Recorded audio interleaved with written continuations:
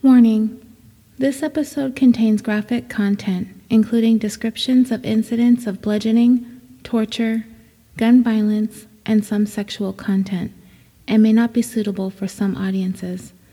Listener discretion is strongly advised.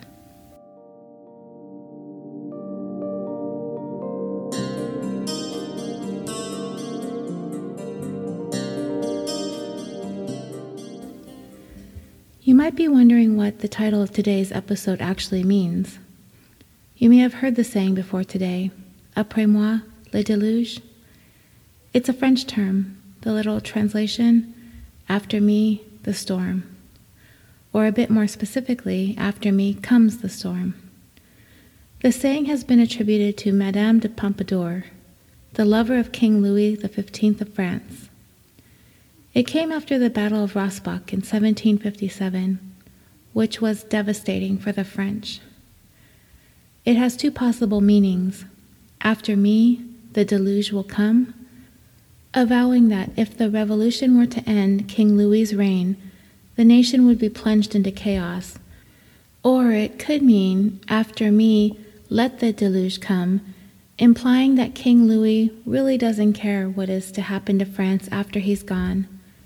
A person who might be one to use this statement in reference to himself or herself could possibly think quite loftily of themselves, as nowadays, if anyone were to say, après moi, le déluge, they might be the sort of person who lacks any kind of trepidations about behaving irresponsibly, one who is unconcerned with the way they conduct themselves, blasé and apathetic about repercussions when it comes to their transgressions. In other words, if someone were to make this proclamation, après moi, le déluge, what they're likely saying is, I don't care what happens next, I'll be gone. Remember this idiom as I take you through the ins and outs of today's tale. There is a reason why I'm giving you this extemporaneous French lesson. You might just get a glimpse into the mind of a sociopath.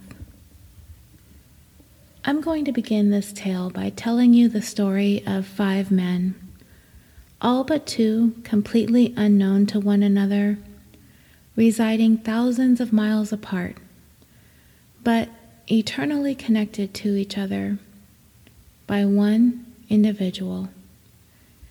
I hope you will bear with me as I delve into the lives and backgrounds of these men, as every single one of them deserves, as much as possible, to be known to us equally as I recount the events of this story.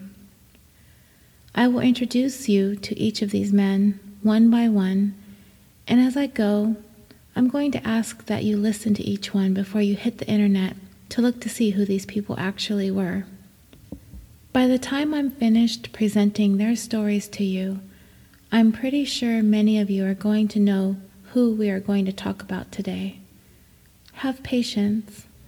It's important to me that you get to know each one of these men individually, and I deeply appreciate your attention to this. Now, we begin episode 4 of California Dreaming, the tale of Après moi, le déluge. Jeffrey Trail was born March 7, 1968, in DeKalb, Illinois, and he was the youngest of 5 children of Stanley and Ann Trail. His father was a retired mathematics professor who taught at Northern Illinois University, and his mother was a retired elementary school teacher. Jeffrey attended DeKalb High School, where he was a track star. He had a part-time job at the local airport and regularly attended Westminster Presbyterian Church, as his faith was very important to him. He graduated from high school in 1987, and after high school, Jeff went into the Navy and graduated from the Naval Academy in Annapolis in 1991. Being in the Navy was so important to Jeff. He was very proud. He was stationed in San Diego, California, and went to serve in the Gulf War, ranked as lieutenant. He left the Navy after 5 years of dedicated service. After the Navy, he decided to look into a career in law enforcement, So he began the process of beginning training with the CHP, or the California Highway Patrol, often referred to as CHIPS. For some reason, though, that could not quite be discerned online, it seemed that Jeff found he was disinterested in working or living in California for very much longer. So, in the fall of 1996, it was time for Jeff to move on to the next phase in his life. He accepted a job in Bloomington, Minnesota as district manager for Farrell Gas, a propane delivery company. Despite the fact he hadn't any experience working in the propane industry, his amiable personality, work ethic, and easygoing, caring disposition would carry him through. David Madsen was born October 16, 1963, to parents Howard and Carol Madsen, and he was one of 4 children raised in Barron, Wisconsin. His father was the owner of a local hardware store. In high school, David was an all-around good kid. He was on the honor roll. He was a member of the student council. He was the winner of the Wisconsin State Quiz Bowl in 1981 and 1982, and was the recipient of a total of 9 medals in statewide debate competitions. He played varsity baseball and varsity golf. And if that weren't enough, he was an astute trombone player, high-kicking as Professor Harold Hill in his school production of The Music Man. David earned his master's degree in architecture from the University of Minnesota Duluth at their main campus in Minneapolis. He won the President's Award for designing a traveling exhibit educating people about the AIDS virus. In 1994, he was invited to be a guest lecturer at Harvard University on the subject of AIDS and the development of assisted living facilities for those afflicted with the disease. In the early spring of 1996, David began working at the John Ryan Company, an architecture and design firm in Minneapolis that specializes in banks and financial institutions. He would be described as having incredible design skills. He was specifically in charge of designing banks that would be located inside grocery stores. He worked long hours, and he loved what he did. He loved life. Friends would describe him as a tremendously charming, always energetic, full of enthusiasm, and a joy to know. He was the conciliator, the peacemaker amongst his friends and coworkers. He was always attempting to be the one to patch things up when conflict arose. He worked so hard and enjoyed a fun-loving life outside of work. He lived in the warehouse district of Minneapolis. He had a Dalmatian named Prince and enjoyed long walks with his dog through his artsy urban neighborhood. He drove a red Jeep. He enjoyed fashion and dancing and upscale dining with his friends. He was so very outgoing, just an immensely good guy to know, and tremendously easy to love. Lee Miglin was born July 12, 1924. As he is so well known for his accomplishments in his professional life, information about his early life and background is scant. He was the son of a Lithuanian immigrant coal miner, coming from a hard-working family and quite the humble beginnings. Lee rose to be a giant in the real estate world. He was a high-powered, hard-charging developer in Chicago, Illinois. He is the man who would completely change the Chicago skyline and is credited with inventing the concept of the business park, developments that combine office space and warehouse space. He made his wealth during the real estate boom of the 80s, along with his partner, J. Paul Bettler. Together, they built several Chicago skyscrapers, creating millions of square feet of office space. However, they are famously known for a project that never came to fruition, the Sky Needle, a sleek 125-story tower that was going to become the world's tallest building at the time. With Bettler creating a huge buzz over the construction of the Sky Needle, Lee worked diligently, albeit quietly in the background, on getting together the finances, but unfortunately, the real estate boom went bust come 1990, and the building was never to be. You see, Lee's acquaintances would say that he wasn't exactly your stereotypical real estate developer. The loud, boisterous, overhyped type. These were not his characteristics. He was described as a very gentle, sweet, modest, and humble person who was never really one to boast of his successes. In the world of real estate moguls, he would be the exact opposite of a certain president who shall remain nameless. Lee was a gentleman in every sense of the word. As prominent a figure as Lee was in Chicago's business circles, so was his wife Marilyn. A model before marrying Lee, she was a successful businesswoman in her own right, developing her own line of cosmetics and perfume, as well as owning a popular Chicago salon. The Queen of Makeovers, as she became known, also sold her products on the home shopping networks, basically making her a household name in the Chicago area.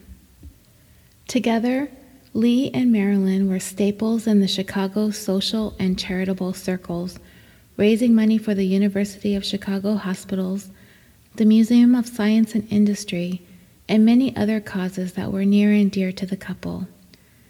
They had 2 grown children and lived together quietly and happily in a posh, 3-story brownstone on a lakefront neighborhood known as the Gold Coast. William Reese was born May 4, 1952, and grew up in Vinland, in the heart of rural South New Jersey, and for years lived in nearby Bridgeton. He was an electrician by trade, but he grew weary of all the driving he had to do to get from job to job, day in and day out. He ended up working at Finns Point National Cemetery in Pennsville, New Jersey. William and his wife had a 12-year-old son, Troy. His wife was a librarian at an elementary school. The couple lived a sort of whimsical existence. They did puppet shows together. They made crafts together. He'd build, she'd paint. They sold their creations at craft fairs. They traveled together and participated in Civil War reenactments. They were creative, quirky, imaginative, and most definitely one of a kind. William is described as having an incredible respect for life, as well as for those who've passed on, which was most apparent in the way he invested himself into his work as the caretaker at Finns Point Cemetery. The historic preservationist to the adjacent Fort Mott State Park has stated that when William was at the cemetery, everything just seemed to sparkle. That isn't quite the vision we have of a more than 150-year-old cemetery. Finns Point is surrounded by marshlands and filled with somber gravestone markers. If visitors made their way there, seeking some glimpse into their past, William was there waiting for them. For more than 20 years, William worked there quietly and alone. He was the cemetery's caretaker, but the job meant much more to him than just trimming grass and keeping the place in good repair. When strangers came to him with family stories or old death certificates, he would be able to help them find their family member's name on the Union or the Confederate monuments. If they were to come holding an old urn with the ashes of a veteran, he would be the one to help them dig the small, discreet grave. He had always been fascinated with history. One of William's ancestors fought on the Union side of the Civil War and was buried at that very cemetery along with several hundred other Northerners, as well as more than 2,300 Confederate POWs who died while imprisoned on an island fort in the Delaware River. William was one of the founders of the 14th Brooklyn Society, a group of Civil War reenactors. He loved Finn's Point. Even on his days off, he would drive there in the morning to raise the flag and then drive back in the evening to lower it. Even after he was diagnosed with MS, he was determined to keep up his duties at the cemetery. That place was and is William Reese. Gianni Versace was born December 2nd, 1946, in Reggio Calabria, Italy. He was one of 4 children. However, one older sister died of an illness at the age of 12. Gianni's mother was a dressmaker, and at a young age, he began an apprenticeship at his mother's dress shop where she employed about 12 seamstresses. Gianni studied architecture until the age of 26 when, at that time, he moved to Milan to pursue a career in fashion design. In 1973, he became the designer of Byblos, a successful Jenny's youth line, and in 1977, he designed another, more experimental line for Jenny's Complice. After a few years, encouraged by his successes, Gianni presented his first signature collection for women at the Palazzo della Permanente Art Museum of Milan. His first fashion show followed in September of the same year. After presenting his menswear collection, he joined Georges Saud.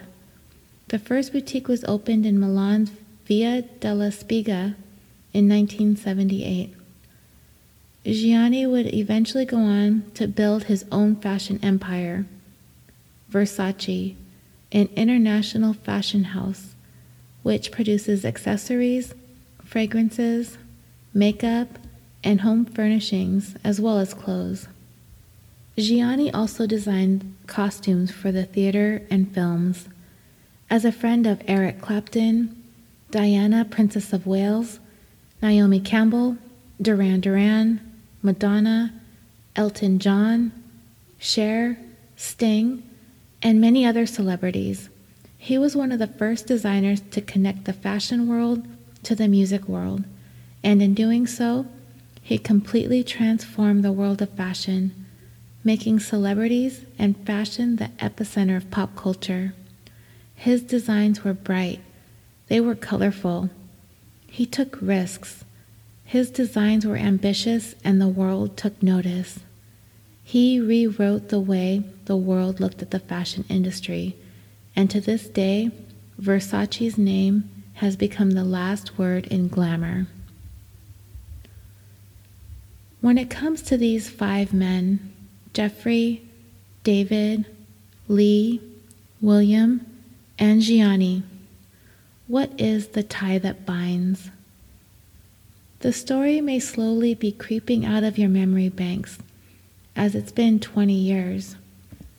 20 years since these 5 souls were to share the unfortunate happenstance of crossing paths with a killer. A man hell-bent on exacting revenge on people he deeply resented for their individual achievements, successful careers, flourishing personal and professional lives, and even just because they happened to be a victim of circumstance, being at the absolute wrong place at the absolute wrong time. A killer who spent the better part of his adult life living on a mound of falsehoods, living off of anybody he could use and take advantage of. A killer who always wanted to be somebody, always wanted to be famous, always wanted to be wealthy and have the finest things in life, but refused to earn any of it. His name is Andrew Cunanan, and to understand where Cunanan went, it's important to understand where he came from. Cunanan was born August 31st, 1969, in San Diego, California, to parents Modesto and Mary Ann. He was the youngest of 4 children. His father came to the United States from the Philippines and served in the U.S. Navy, and his mother, an Italian-American, worked as a phone operator in San Diego. They lived in a working-class neighborhood, National City, one of the poorest cities in America, but they were determined to make their way to a better life. Cunanan was very close with his father, a man who was extremely prestige-conscious and deeply interested in the finer things in life. It was he who would cultivate these traits in his son. They lived this modest existence, but within Modesto, there was a strong drive to want and achieve more. After he retired from the Navy, he worked as a stockbroker, and his wife, devoutly religious, stayed home and raised the children. Cunanan's mother also had a strong influence over him as a child. By the age of 7, he had read the entire Bible. He was an altar boy and had the goal of someday becoming a priest. They were in church nearly every single day. Home life was quiet and prayerful, but at the same time, to childhood friends of Cunanan, it was a home that was stifling and suffocating. When Cunanan turned 9, his family was able to move to a better neighborhood in the suburbs of San Diego, a place called Bonita. Cunanan's world was transformed, as the contrast between living in National City and living in Bonita was stark.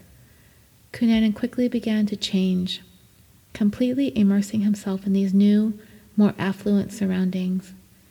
If all the kids were drinking water, Cunanan was drinking Perrier. If the kids all had pennies in their loafers, he had dimes in his. In everything he did, he had to one-up everyone around him, and everyone around him needed to know about it. When Cunanan was a teen, his parents traded up again and moved to another, more esteemed suburb of San Diego, Rancho Bernardo. It was at this time Cunanan began to build his own personal house of cards. He began embellishing about what his parents really did for a living, like telling friends his dad was a sniper for the Filipino mafia. I don't think his friends really believed him, but tried to be polite about it. I don't think Cunanan cared either way. His exaggerations were mainly for his own enjoyment and ego. Cunanan's mother and father were also able to send him to one of the most prestigious private schools in the San Diego area, the Bishop School in La Jolla, at a cost of about $9,000 a year, and that was in 1983. Today's tuition starts at $12,300 for kindergarten through 5th and increases to $17,520 for high school. Cunanan would begin to rub elbows with San Diego's most elite, and this was exactly where he felt he belonged. As friends would recount, Cunanan was consumed with social status and being somebody famous. He craved money. He desired all the expensive things life had to offer, and at the same time, he always pretended to have more than he actually did. His friends would say that they knew all along that Cunanan was building a world that he wanted to live in, but none of it was real. It was all a fantasy dreamt up by Cunanan. His friends also knew, and as he made no secret of the fact that he was attracted to men. Some would report that as a teen, he began having liaisons with older, wealthy men. Most of his friends would describe his personality as colorful and exuberant. He was often so flamboyant and boisterous. However, some felt it was just another put-on. Even his homosexuality, they felt like, wasn't legitimate either.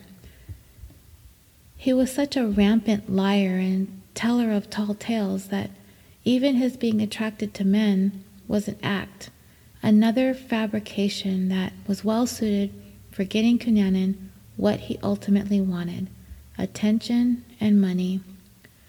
He graduated from the Bishop School in 1987, and for the class superlatives, no surprises here, he was voted most likely to be remembered.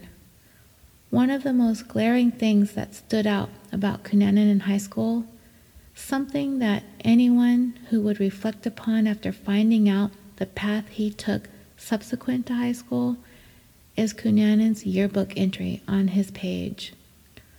While his classmates filled their pages with their accomplishments, Cunanan's entry was nearly empty, with the exception of one unnerving quote: "Après moi, le déluge," the quote we learned about as we began this story. It would be nearly a decade before his classmates at the Bishop School and the rest of the world would come to see how utterly devastating that storm would be. After high school, Cunanan attended the University of California at San Diego, majoring in history. However, a little over a year later, Cunanan's world as he knew it, his carefully cultivated life, would come crumbling down. His father was indicted on charges of embezzlement from the company he worked for as a stockbroker. He absconded from the United States to the Philippines, becoming a fugitive. His mother was forced to obtain public assistance benefits, and soon after, Cunanan dropped out of college. He went to the Philippines to visit his dad, but hastily returned to the United States, completely appalled by his father's squalid living conditions. And with that, a switch flipped in Cunanan. He turned his back on the world in which he had grown up, the world that in a window of a year's time slipped through his fingers, and he would never look back. He would surreptitiously create a new life for himself, his new house of cards. And this new life would be centered around and furnished by older, wealthy, often closeted gay men. These men would take him to expensive dinner parties. Cunanan developed a routine while at these dinner parties. Today, you might describe it as trolling. He would seek out millionaires who were not openly gay. He would find out some small detail about him or some interest that he had, and Cunanan would go home and learn everything he could about the topic and use that as a way to get close to people. This was his way of continuing his climb up the social ladder, but not just by networking and social connections. He had basically become a gigolo. Cunanan would have one major benefactor at a time. I really dislike the term sugar daddy so much, so we'll go with benefactor. He would have one major benefactor at a time, and he was able to make these relationships last a long time by keeping their interests and keeping them happy. That was only part of Cunanan's game. He made friends close to his own age in San Diego's gay community of Hillcrest. This is where he would be the outrageous, fun-loving Cunanan that could cut loose, dance on tables, and buy rounds of drinks for the whole place with his benefactor's allowance. He thoroughly enjoyed being able to spend money on all of his friends, as he could be generous with not only his money but also his affections. His friends would say he would never greet anyone without an infectious smile, a huge hug, and a kiss on the cheek. Cunanan could not let people get too close to him, however. He had to keep a certain distance so he could keep up the facade he had created for himself. He had told people he was a designer or a model or an aspiring actor. He even reinvented his family of origin, telling people that his mother was often not around for him because she was too busy with her socialite duties or too involved in running fashion shows around the world, and that she shunned him out of her life. He'd also tell people that he was from a wealthy, prominent Jewish family, and that his father owned a home on the Riviera. He'd also spoke of having an ex-wife and a young daughter, even going so far as to producing a picture of this fictitious family standing in a beautiful house. Some knew him as Andrew Cummings, others as Andrew De Silva. His tales were boundless.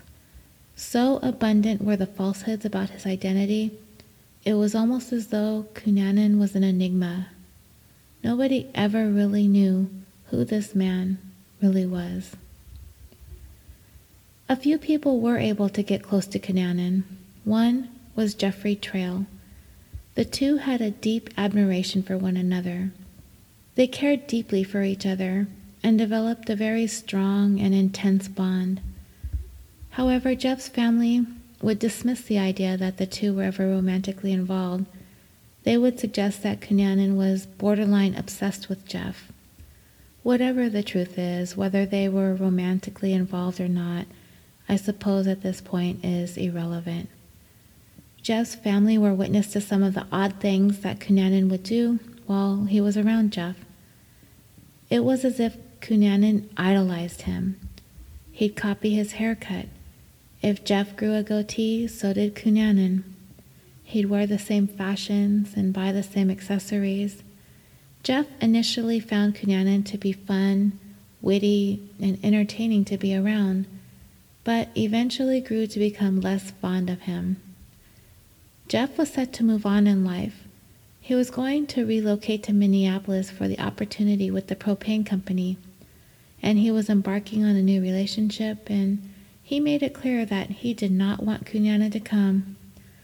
He was afraid that Cunanan would stir up trouble between himself and his partner. So Jeff left California and Cunanan behind. According to some of his friends, he was deeply hurt by this break in this relationship with Jeff, whatever the nature of it was, so much so that Cunanan became physically ill over it. He became despondent. It was another crumbling facet of Cunanan's world that would inch him closer to the edge. Another person Cunanan became close to was David Madsen, an architect coincidentally from Minnesota. The two met while David was visiting friends in San Francisco, and they soon developed a relationship. Cunanan would tell friends that Madsen was the love of his life.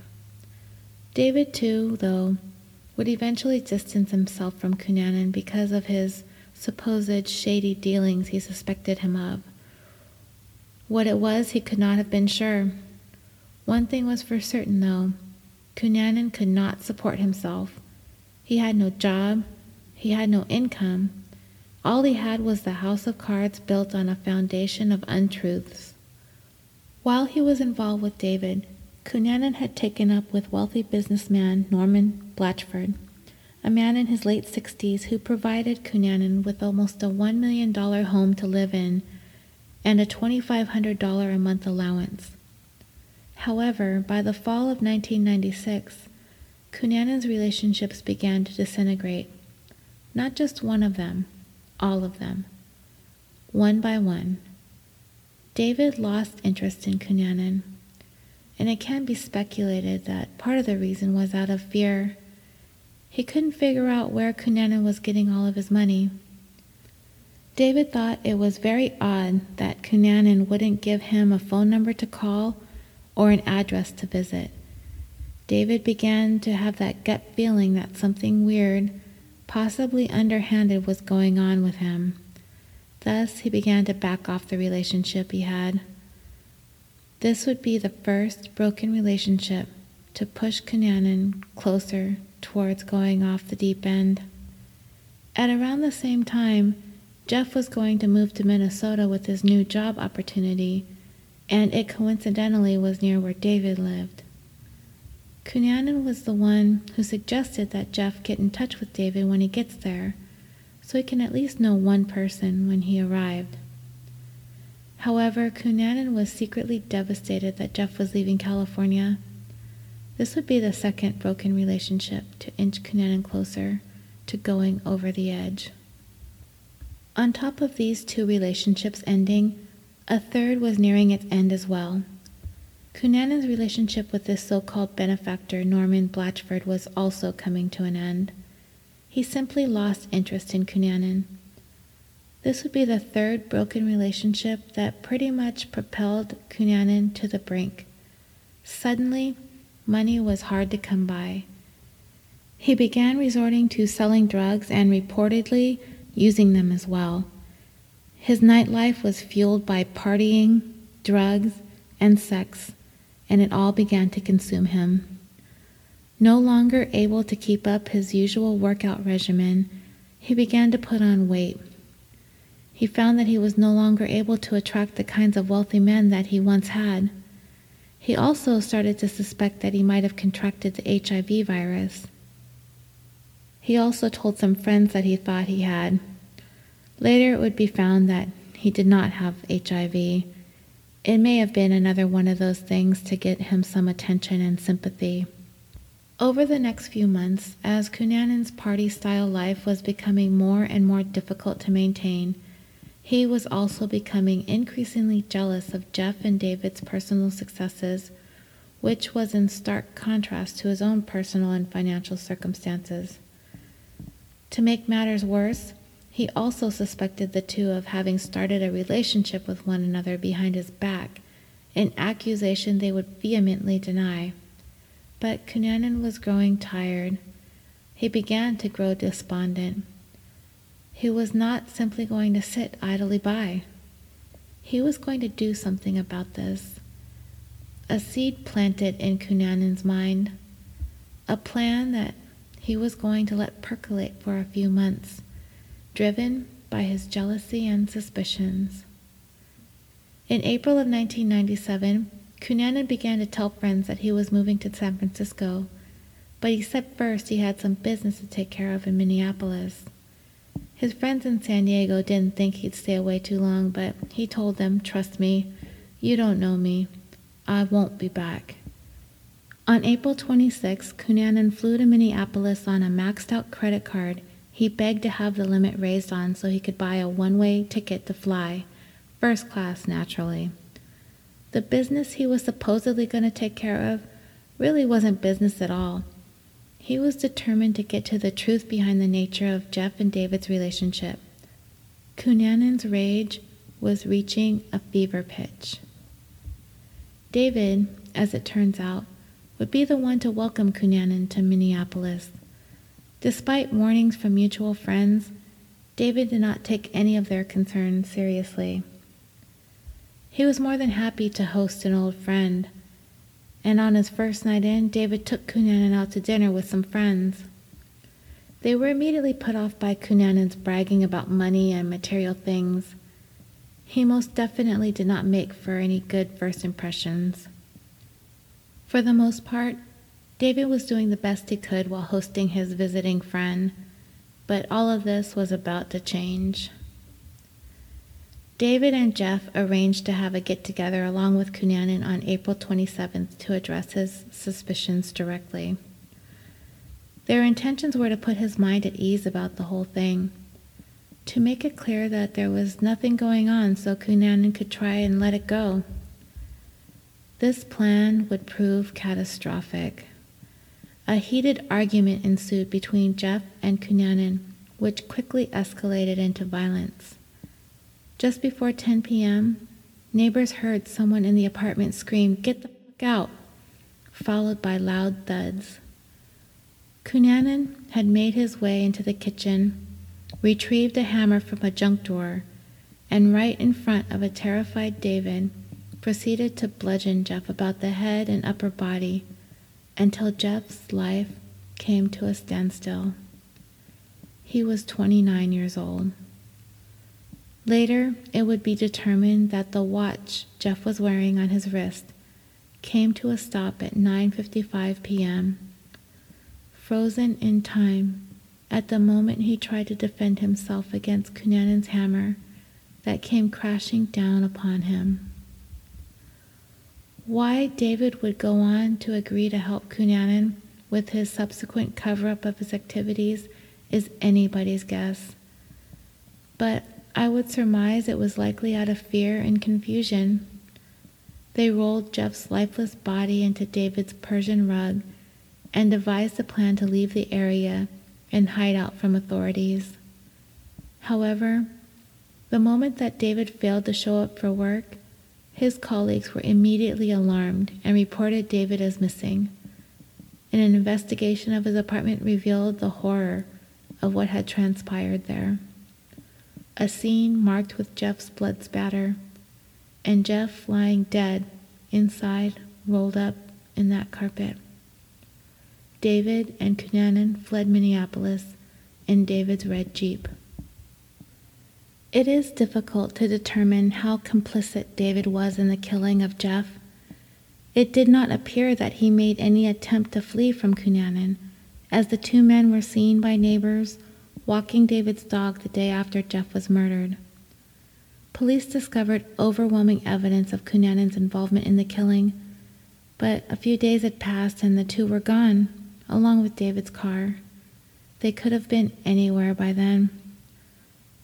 4 days after the discovery of Jeff's body, some fishermen discovered David's body floating in a lake 45 miles north of Minneapolis.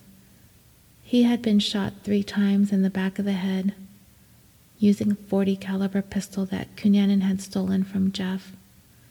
David was 33 years old. Cunanan was now on the run, headed east in David's stolen red Jeep. Needed to ditch the car and find some money quickly, he made his way to Chicago and into the home of his next victim, real estate mogul Lee Miglin, who just happened to have the misfortune I spoke of earlier. The wrong place, the wrong time. On May 3rd, Cunanan gained access into Lee's home, where he tied him up and subjected him to horrifying acts of torture, which included wrapping his head completely with duct tape, punching, kicking, and stabbing Lee with garden shears, before finally sawing open Lee's throat with a small hacksaw. Following this brutal attack, Cunanan stole personal items from the house, including some clothes and gold coins, and made off again in an easterly direction in Lee's green Lexus. This third death was quickly linked to Cunanan as they found David's red Jeep parked nearby the Miglin home. Cunanan, whether out of arrogance or not caring, really made no effort to conceal his involvement in these murders. This made identifying him relatively simple. However, tracking him down was a race against the clock. He could be anywhere in the United States at this point. He was killing without hesitation, and it looked as though he was now doing it indiscriminately. The FBI was alerted, and they quickly launched a nationwide manhunt. They were initially able to track Cunanan's movements across state lines through the use of Lee's in-car cell phone in the Lexus. However, catching wind of this, Cunanan ripped the phone out of the car and ditched it somewhere in Pennsylvania. His trail went cold again. Cunanan knew that he needed to abandon the car soon. On May 9th, he made his way to Pennsville Township, New Jersey. This is where he would find his fourth victim, another man at the wrong place, at the wrong time. William Reese, the caretaker at Finns Point National Cemetery. He was shot and killed for only the keys to his truck. He was 45 years old. Cunanan ditched Lee's green Lexus at the cemetery, and basically running out of places to head east, he turned south. Next stop, Miami, Florida. Cunanan drove down to Miami in Reese's stolen truck, where he arrived the next day on May 10th. He took a long-term room rental in a beachfront hotel that had seen better days. His intentions were to settle in Miami and begin a new life for himself in South Beach. He started off being careful as to not be too conspicuous and attempted to be as low-key as possible while frequenting the gay night spots Miami had to offer. After all, the police were in the midst of a nationwide search for Cunanan. However, as days and weeks passed and people seemed none the wiser, he used his well-polished chameleon skills to blend in with the locals. His behavior began to grow bolder. Why was Cunanan able to spend several weeks in Miami virtually undetected? He made 3 cameos on John Walsh's America's Most Wanted, yet the manhunt was at a virtual standstill. Despite the fact that Cunanan was careless about trying to cover up his involvement in these 4 killings, that was offset by the mishandling of this case by law enforcement, who wasted several opportunities to apprehend Cunanan. In one incident, he was recognized in a Miami sandwich shop, but he was able to leave when he was recognized by one of the employees, but when he slipped away to call 911, the other employee handed Cunanan his sandwich and he casually strolled out back into the crowds before police were able to arrive. On another occasion, Cunanan pawned the gold coins he stole from Lee, which requires him to provide identification for security purposes, which he did. This information is automatically sent to local police in accordance with regulations designed to identify wanted felons, but somebody dropped the ball. The information was never followed up on, and the connection, it just was never made.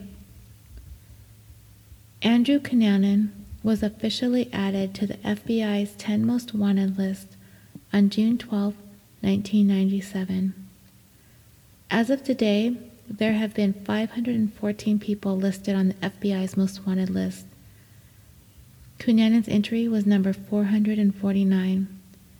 He joined the ranks of some of the most notorious wanted criminals: mob boss James Whitey Bulger, serial killer Ted Bundy, James Earl Ray, the man who assassinated Dr. Martin Luther King Jr., and of course, terrorist and 9/11 attacks mastermind Osama bin Laden.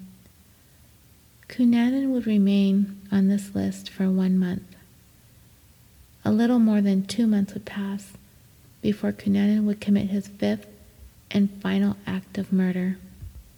Cunanan ostensibly met, and I use the term met loosely, Gianni Versace at Colossus, a now defunct gay nightclub in San Francisco.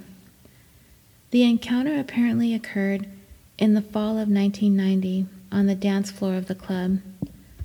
The proprietor at the time distinctly remembers seeing Gianni and Cunanan at the club around the same time, and further remembers Cunanan bragging about having just met the fashion designer. There have also been reports that the two met in passing again in 1991 at the San Francisco Opera. Whether or not Cunanan and Versace ever really crossed paths or ever had any type of interaction or dialogue will likely never be truly confirmed. But one thing is for certain, the two would meet one last time in a violent encounter that Gianni Versace never saw coming. On July 15th, 1997, 20 years to the day as I am recording this, the innovative, risk-taking, groundbreaking, fashion-designing icon Gianni Versace was shot dead on the front steps of his Miami Beach mansion. He was the 5th and final victim of Cunanan, who at this point, having held his spot on the FBI's 10 Most Wanted for 1 month and 3 days.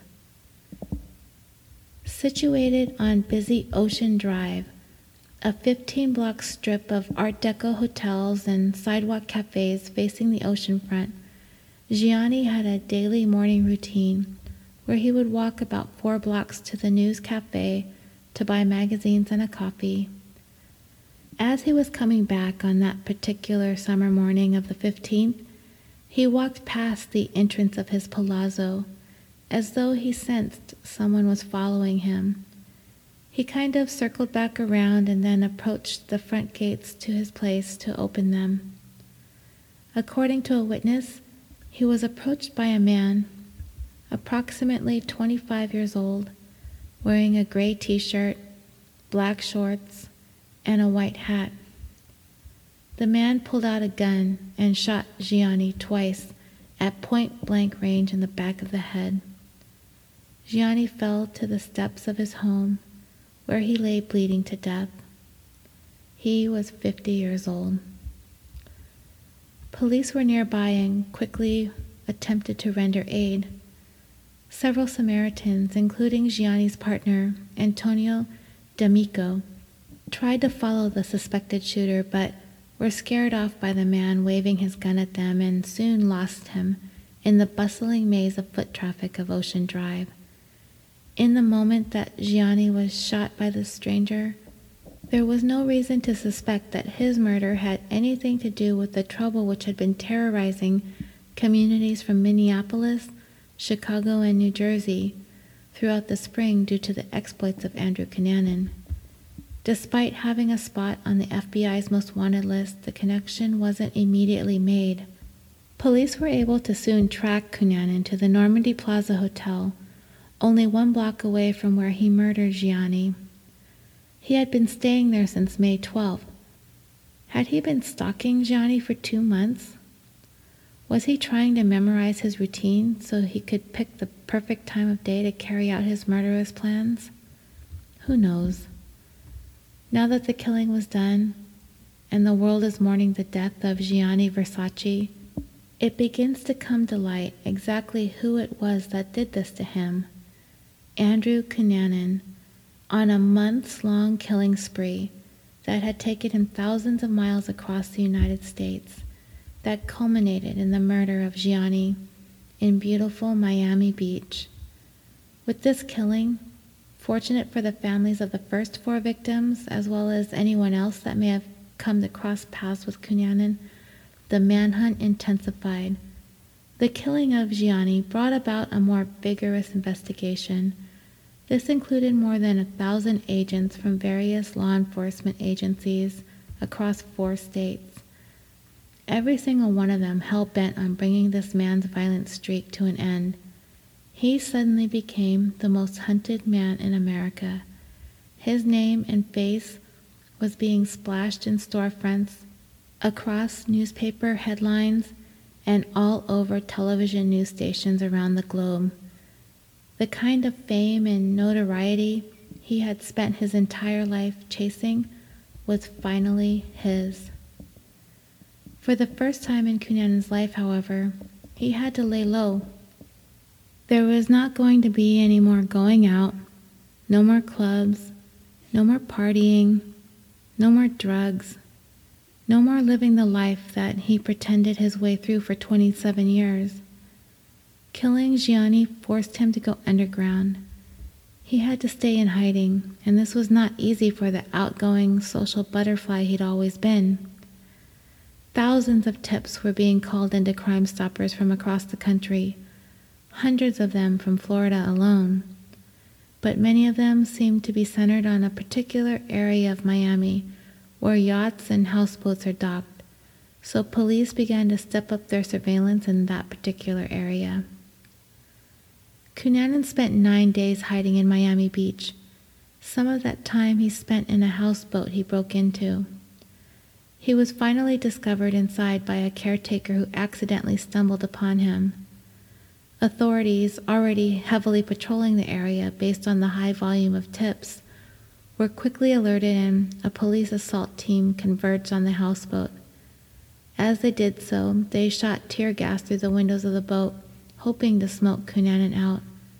But as they did this, and as they were waiting for his surrender, they heard a single shot fired.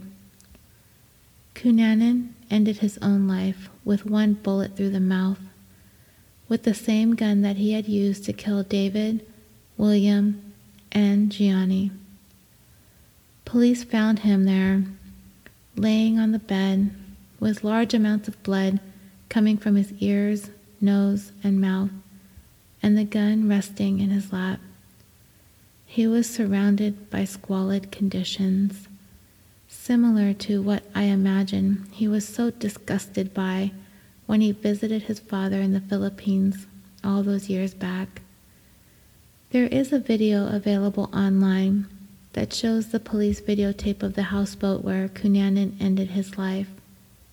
You can see the conditions he was hiding in during the last days of his pathetic life, but I also believe you'd be able to see footage of Cunanan's body. I only watched a small part of it, up to the part where the camera panned over and up towards the top of the staircase. When the video reached the staircase, I clicked out. I really can't watch stuff like that, but if you'd like to take a look, it's out there for the world to see. The end result of a life gone so terribly wrong. One that began with so much promise in the beautiful backdrop of San Diego, California, that spiraled into a cross-country killing spree, ending in a rundown houseboat in Florida, alone and dead. A pathetic finale for a pathetic man. There are many questions about Cunanan that have been left unanswered. However, there may be one or two that can be debated. One question I've come across is, was this man a serial killer or a spree killer? Which elements of his crime set him apart from one or the other? It's a topic that's been debated by criminologists and other experts over the years. Some will say Cunanan fits the classic profile of a serial killer, while others insist that anyone calling Cunanan a serial killer is grossly misinformed and contend that he more fits the profile of a spree killer. From what I've read, I'm leaning more towards him being classified as a spree killer as well. The term serial killer describes lifelong sexual deviant psychopaths like Ted Bundy or Jeffrey Dahmer or John Wayne Gacy, all leading relatively normal, often mundane lives, all the while hiding secret acts of unimaginable violence and sadism. Their perverse proclivities began at a young age with behaviors such as violence towards animals or juvenile pyromania, and as they got older, they begin to commit more adult crimes. They obsess over a particular victim type, and they are highly repetitive and ritualistic. They also do their best to remain anonymous. None of these elements applied to Cunanan.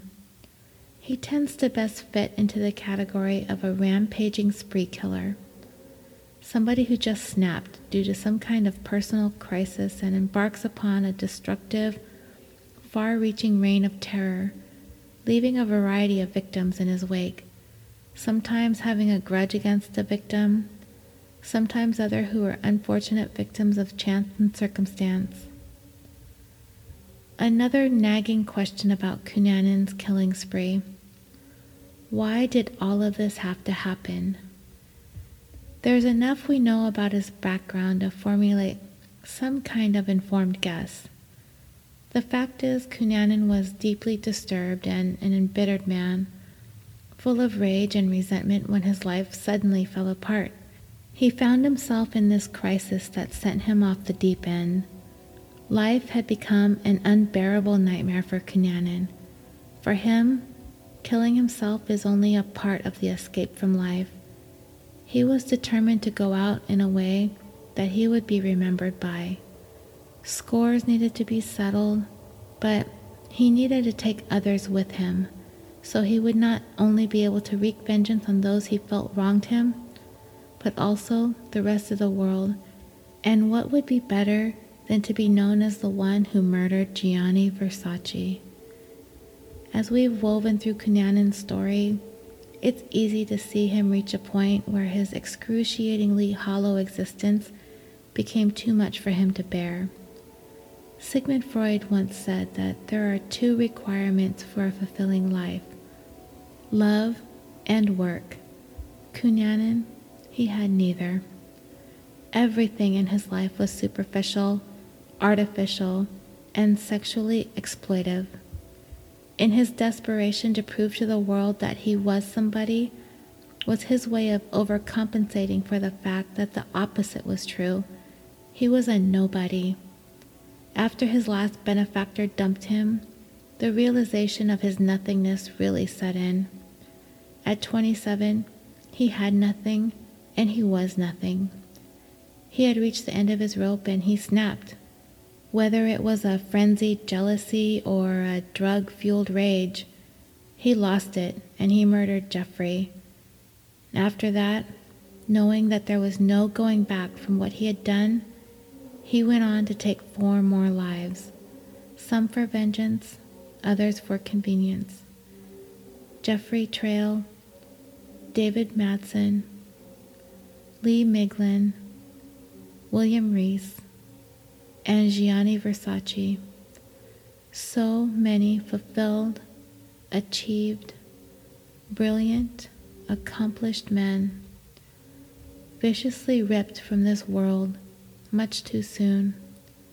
So many families devastated, so much potential gone, possibilities lost, life interrupted by a madman who amounted to nothing, nothing in his life and nothing in his death.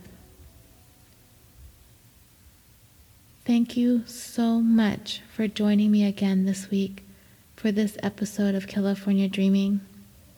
Before I sign off, I wanted to let you know about a campaign that I'm taking part in called 2 Pods a Day. It aims to introduce podcast listeners to 2 independent podcasts every day for the month of August. We hope to give visibility to some of the great indie podcasts out there that you probably haven't heard of. 2 Pods a Day encourages you to listen more, listen indie. For more shows like mine, follow hashtag 2 Pods a Day on Twitter and Facebook. I'd also like you to take a listen to Jeremy, host of Podcasts We Listen To, tell you about his show. What got you started podcasting?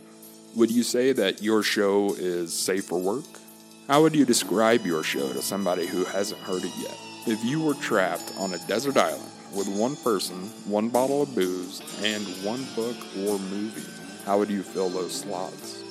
Hi, my name's Jeremy, and I'm the host of the Podcast We Listen To podcast. If you'd like to hear those questions and many others answered by some of your favorite podcast hosts, come subscribe and give my show a shot. Whether it's history, comedy, spooky ghost stories, audio dramas, or true crime podcasts that you're interested in, find out more about your favorite hosts, or find a new favorite show.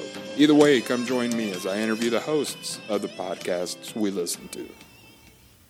Don't forget to follow California Dreaming on Facebook on the discussion page. Follow me on Twitter at California Pod, and also on Instagram at California Dreaming Pod. And that's all for today, so until next time, sweet dreams.